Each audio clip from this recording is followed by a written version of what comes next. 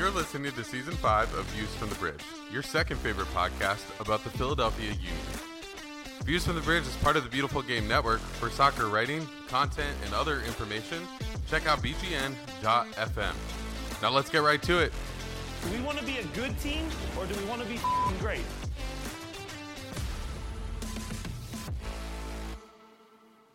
Oh, I can read the thing. I get it. Yeah, now it's going. Hello, welcome to Views from the Bridge, your second favorite podcast about the Philadelphia Union, who are soon to be your second favorite MLS team. Maybe. Who knows? We'll talk about it. Not this season. Most of the time, your host, Evan Villella. Maybe that's why we're bad this year. I don't know. Conspiracy theory. Gang's all here. He's modern baseball. It's Paul Catrino Jr. It's true. I have modern baseball. Yes. No, there is no. You will have no fight from me. He's annoyed that most of the teams playing in U.S. Open Cup didn't want you to watch their games, but that's okay because no one cares until MLS gets there anyway. It's just an Ashcraft. Yeah, my USL team didn't play, so I don't really care about that, actually. Right, well, they were supposed to, but, you know. Jamie Vardy was not available for Western New York fold. You come to Justin Ashcraft. You come with your research. Yeah. Well, you know, it's not my fault that Rochester decided to quit being a franchise again. Okay? That's not your they fault. weren't going to do it this time. They swear. Well, Yeah, swore. they're going to be back. They're going to be back. Hey, speaking of being back with his takes, back wearing the season pass hoodie. It's Chuck Booth here. Corporate shill, Chuck Booth. Corporate shill, Chuck Booth. Apparently can't figure out the right angles for VAR. Maybe you should talk to someone in the office about that. But nevertheless, Gag's all here. Hi, Chuck. Yeah, I will. We'll pass that up to the complaint line and see how far it gets, and if it gets me banned from covering the league. What's the next level of MLS season pass swag that they're going to give you? Like, are you going to show up in like a track jacket next week? I mean, considering some of the stuff that they just sent to the house last year, including like Paul's current cleat bag.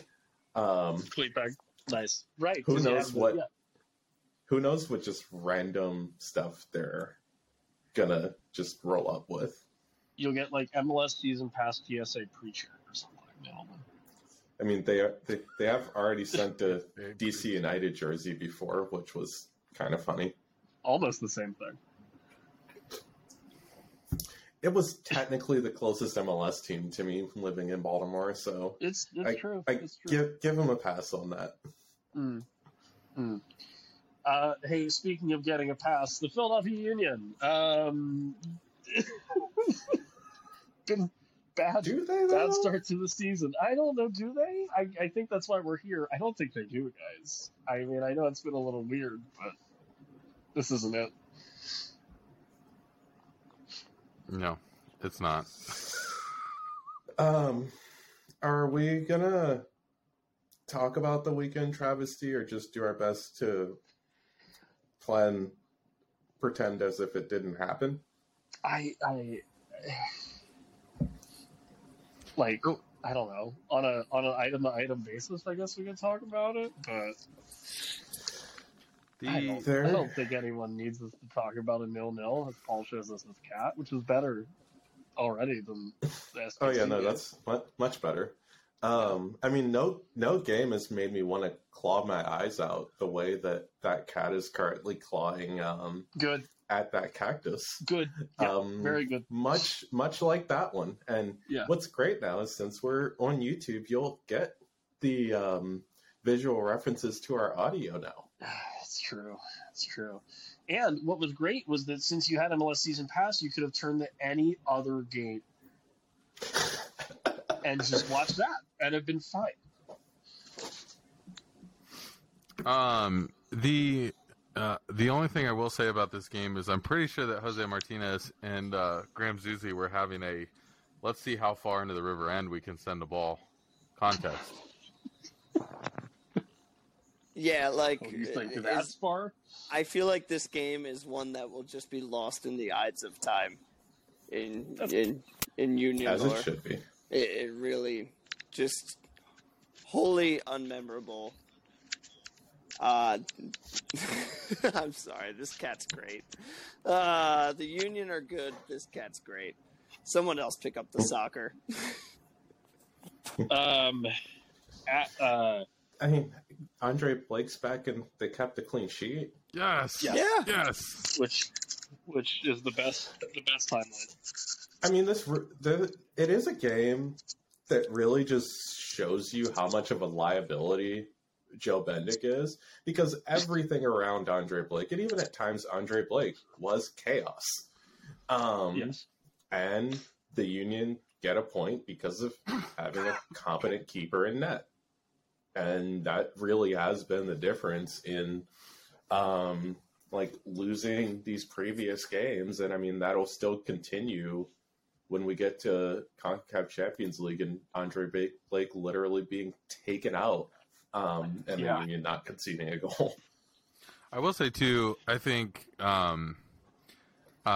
this game, well, both games, but the game against Kansas City, too, again, just show how good Jacob Glesnes actually is at the game of soccer. Yeah, he's pretty good. And what else did it show on how bad someone is at the game of soccer to start this year? Joe Bendik? No, that left-sided midfielder that we don't need to see for the foreseeable future. Wow. Teenage Heartthrob?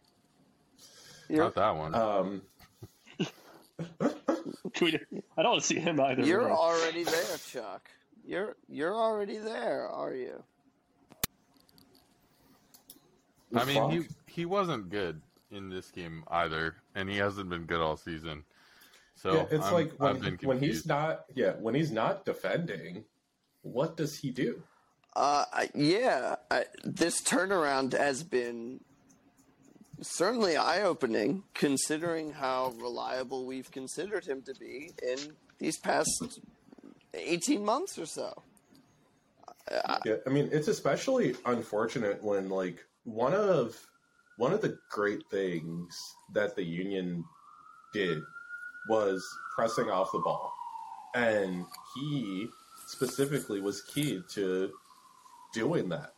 And just the cohesion, even though it's literally the same players on that side of the pitch, the cohesion between stepping at the same time and then making sure that one pass can't just go through all of you, it's just not there. And yeah, if he's not providing that, then someone who can actually attack should play in his place. Luckily, that was something that Jim Curtin heard. And then we played Atlas, and oh boy, Justin, why don't you go ahead? Yeah, I mean, all yours, buddy. Okay, so we scored on a PK, which I guess is fine. Yeah. It's a win. That almost didn't go in. By the way, I will say it was pretty close to not going in. But there was a legitimate shout for 4 more of them. One that actually got looked at that was probably should have been called.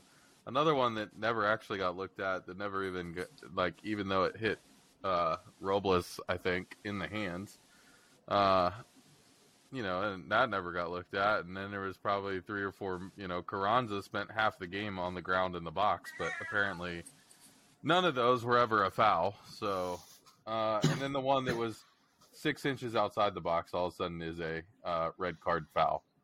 So I don't really know what the difference between that and any other foul in that game was, but well, the fourth one was a makeup, so you got to get it all in at the end there. Of course, perfect. It is what it is. Yeah. But I mean, it's a 1-0 win. Andre Blake looked quite good. Evergreen statement. Yeah, the Christmas tree was back-ish, so that was nice. I don't know. You didn't give up an away goal. Atlas fans are apparently very good with threats, I guess. I don't know how to say that in a non-vaguely incriminating way. But I also don't really want to say anything. I mean, here's they're having fun with banter on the internet. There we go. Here's what I will say about the game. I thought the game was fairly well played by the Union. I think what happened in the first half was the Union got, other than the referee calls, got CONCACAF'd in the sense that they, I think, got playing the game that Atlas wanted to play. And so Atlas was fouling, doing all their stuff. The Union were getting flustered by it, getting frustrated by the fact that there wasn't any calls. I think in the second half, well, right at the end of the first half, obviously the red card finally comes out. Probably could have come out more than that, but finally comes out. And I think the Union settled into the game at that point in time. And it's easy to do when you're up a man, but we've also seen the Union get up a man and then forget how to play. And that didn't happen last night. They actually kept playing the game and actually dominated the game after that. And unfortunately, Carranza Ure Gazdag can't still seem to figure it out of how to put the ball in the back of the net. But there were so many close calls. I mean, Glesnes hit a nice one from, his second free kick of the game was gorgeous. There are several other good saves by their keeper. And I thought the Union played fairly well after halftime. When you have to compare it against how well of an offensive season they had last year, it's always going to be hard to replicate that, but it doesn't seem like it's just a level removed from that. It seems like it's a few. They certainly haven't been as clinical as they've shown that they can be. And I think that's the tough part, is that you have to manage the expectation of what you saw last season was like transcendentally one of the best Union season or teams that you've had in terms of offensive output and defensive stout. Well, not even one of them. It was by every metric. Yes. Yeah, it's correct. I try to give a semblance of an inch to give, but you're right. It was the greatest season the Union have ever had. So bring yourself to the level of how do you do that every single year and get better? It's hard to do. It's really, really hard to do. That's where you don't, unless, realistically, this is where a team like Manchester City, for example, and I know you can't do what they do in MLS, but they're a good team to look at because it's no matter what they do, and I know they still haven't reached the biggest high that they want in winning Champions League, they say, fuck you, you turn 30, I'm not signing you to a new contract, and then replace people. And it's always just, what can you do for me in the future, not what have you already done for me at clubs like that. And eventually, that's where the Union are going to need to go if they're going to keep competing at just the top end of MLS. Not necessarily saying that that's the issue necessarily starting the season, but at least some of that in being too slow to make changes. Because even realistically, considering what we saw from Damian Lowe last night, stopping everything, literally everything. Because his mobility is something else. And right now, with the performances that we've seen out of Jack Elliott, you can make a strong case that we should see more Damian Lowe. And it's just when you have a team that's this deep, the second that anyone's performance drops off, they need to be out of the lineup. And that's the one thing that, as great of a coach that Jim Curtin is, he hasn't shown the ruthlessness to make changes that are necessary in scenarios like this. Well, and to your point, actually, so to Chuck's point first, like with the Pep thing, like that's how you end up with like John Stones as a midfielder now, and it works because he fits the system, and that's just what it is. And it's like if Damian Lowe is the second best center back on the team, then that's what he is, and that's where he should play. What's unfortunate is that you're not gifted with that kind of depth up top, really, ish. And so you can't necessarily do that with your forwards. But to Paul's point, like it's not even just the Union. That was a one of, if not the best MLS attacking seasons ever.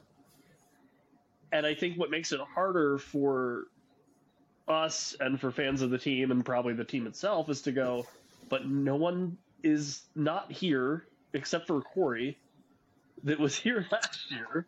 And I don't think that was the biggest issue. I don't think it's like, oh no, we don't have Corey Burke. It's just that, oh no, our guys that are supposed to be scoring all the time can only hit penalty kicks, and that's not sustainable.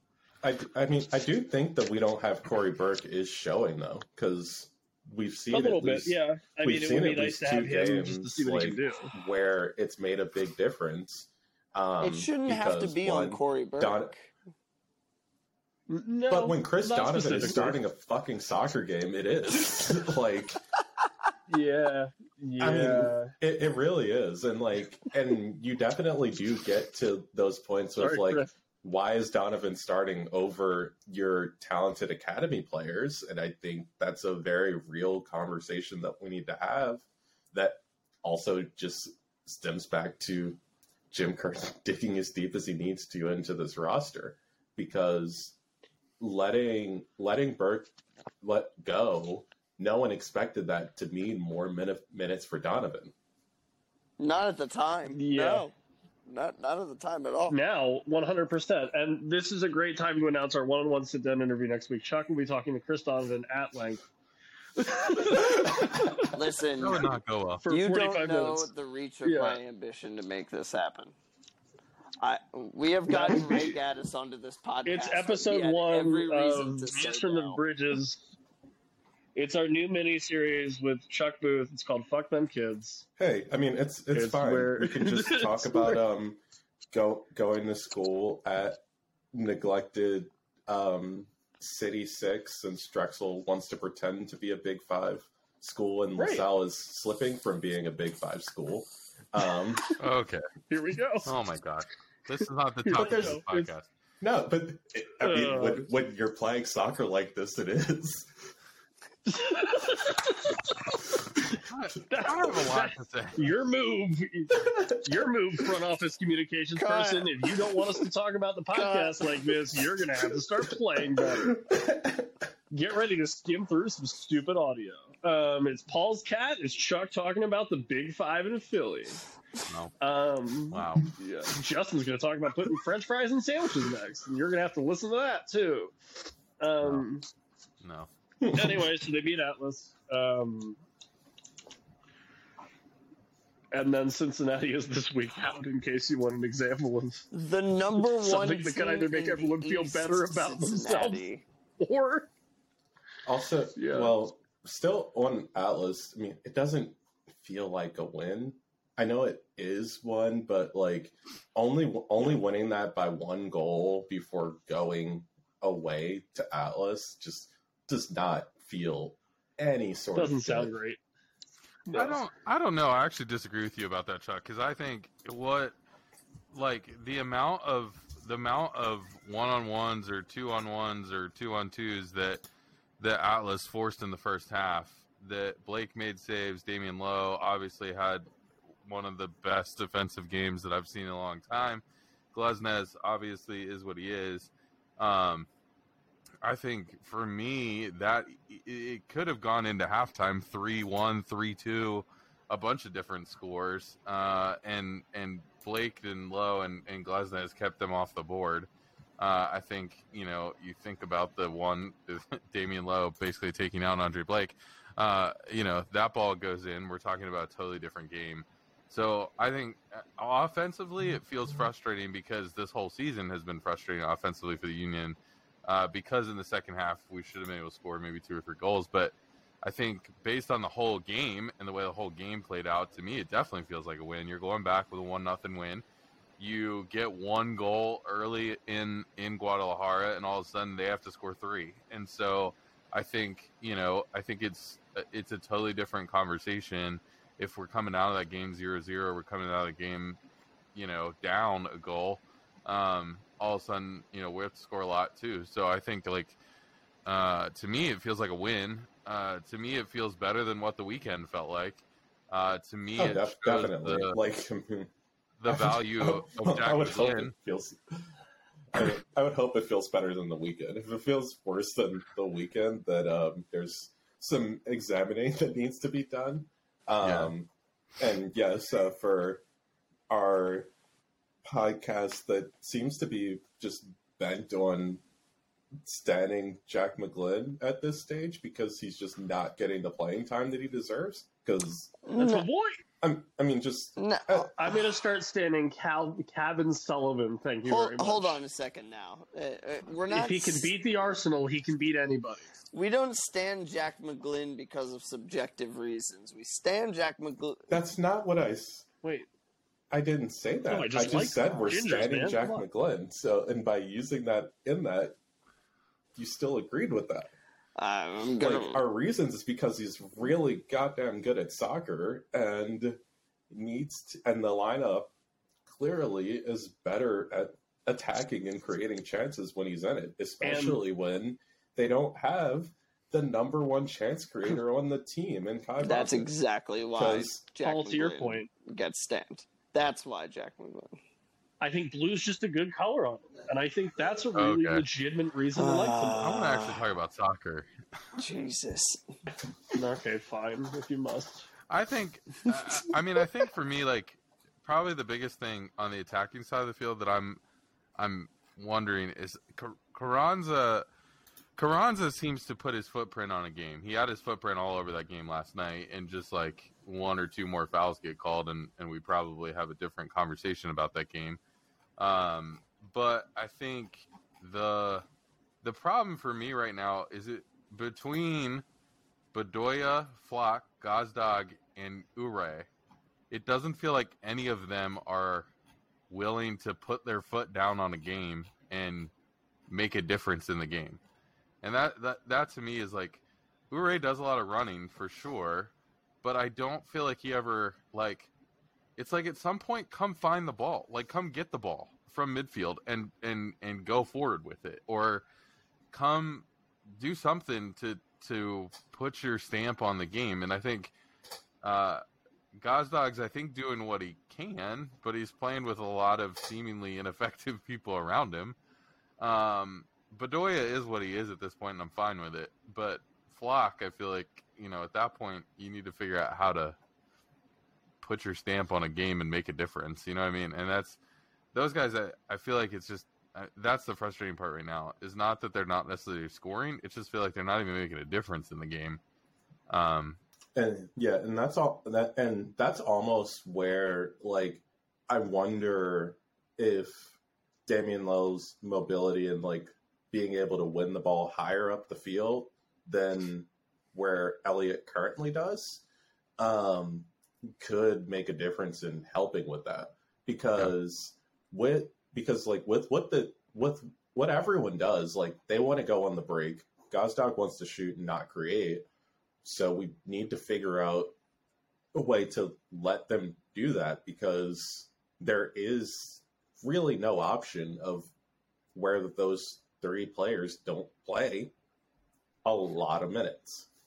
Well, and that's what I'm saying is I think when Jack McGlynn's in the game, we don't have to go on the break every time. McGlynn can, I think what he did last night, the way that he can actually settle the ball down and play a little bit through the midfield is going to, he's going to come back and get the ball from Martinez. He's going to come back and look for those passes and then try to turn and go forward. And that's where I think he's needed in the game. And to go back to your point about Corey Burke, the thing that Corey Burke would have brought to last night's game is the same thing that Damian Lowe, a ton of CONCACAF experience. he knows how to get down and dirty in Jamaica. Like that's the thing. And Damian Lowe knows how to do it too. Andre Blake knows how to do it. And so, like, how do you, can you find that person who knows how, Carranza seems to know how to do it too. So it's like we need those people who are not afraid to take a foul here and there, not afraid to push people around a little bit. Ure is a big dude, and he doesn't seem to be able to show that at all.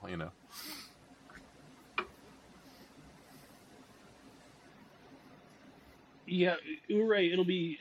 There is times where I'm like, he definitely like gave that guy a shoulder, or sort of, was running for a ball and kind of held up to initiate contact a little bit to create space. But like, he doesn't play the way that a Corey Burke or Damian, like bigger, like Kai Kamara is a really good example, and not that he's that big, but like just that kind of bruiser. Like, if worse comes to worse, there's a 50-50 ball on the ground, you're gonna push a guy off of it, and if you get a foul called against you, all right, cool. But if you don't, then okay, well that's mine, and there's a 8 times out of 10 for Kai and Teal Bunbury and a couple other guys. Wando, another really good example of just like, I'm putting you on the floor and then I'm gonna score. Great, thanks. And like, when you have a team that has kind of these fits and starts of like, we can't score, I think you need a guy that can just kind of go, that's mine, and I'm gonna score. And we seemingly don't have that, or the guy that you would think, you could point to and go, he's kind of big, doesn't really do that. Well, we do have it, just unfortunately he also does stupid things and gets red carded for them because it's Julian Carranza. Well, yeah. It also shows like Martinez is the player that does that and like is very CONCACAF-y in the way that he plays. And what's nice about him playing in these games versus MLS is 50% of the fouls that he makes in MLS aren't called in CONCACAF, so he can. Yeah, I was gonna say there's a little more leniency for his bullshit.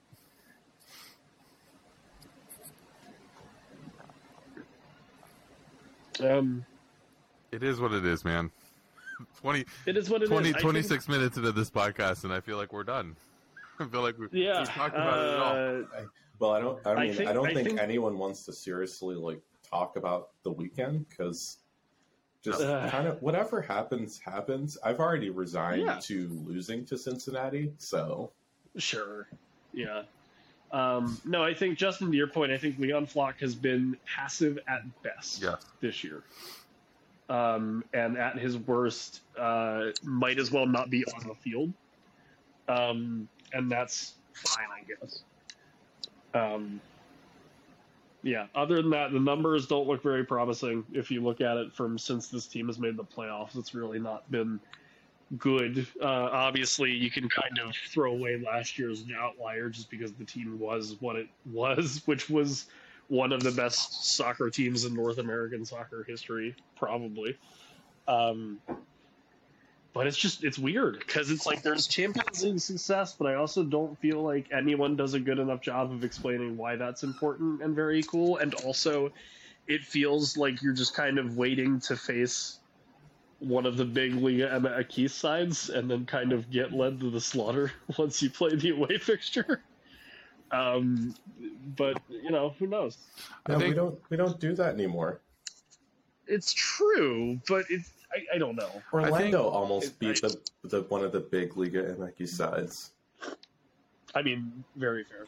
I think for me, like kind of where you started there was this season has been weird. And that's why I'm kind of okay where the Union are right now. Like, we're 6 games into the MLS season. We're three games into CONCACAF Champions League. I think, like, we're not even a third of the way through the season as far as MLS play goes. Obviously, you still have Open Cup, you still have Leagues Cup, you still have CCL game. Like, you still have all this stuff coming up. And so I'm totally okay with this team kind of floundering through the first half of the season. One, because 9 teams make the playoffs. and 2, because I still think this team, because we haven't rotated players, because we've added guys, and we didn't talk about him really, but we've added guys like Joaquin Torres. Like, I don't think the Union are a place where, like, oh, this season's a wash already, and we should expect to finish in 10th place and not make the playoffs, and maybe we make a deep U.S. Open Cup run. I don't see that being the way this season plays out.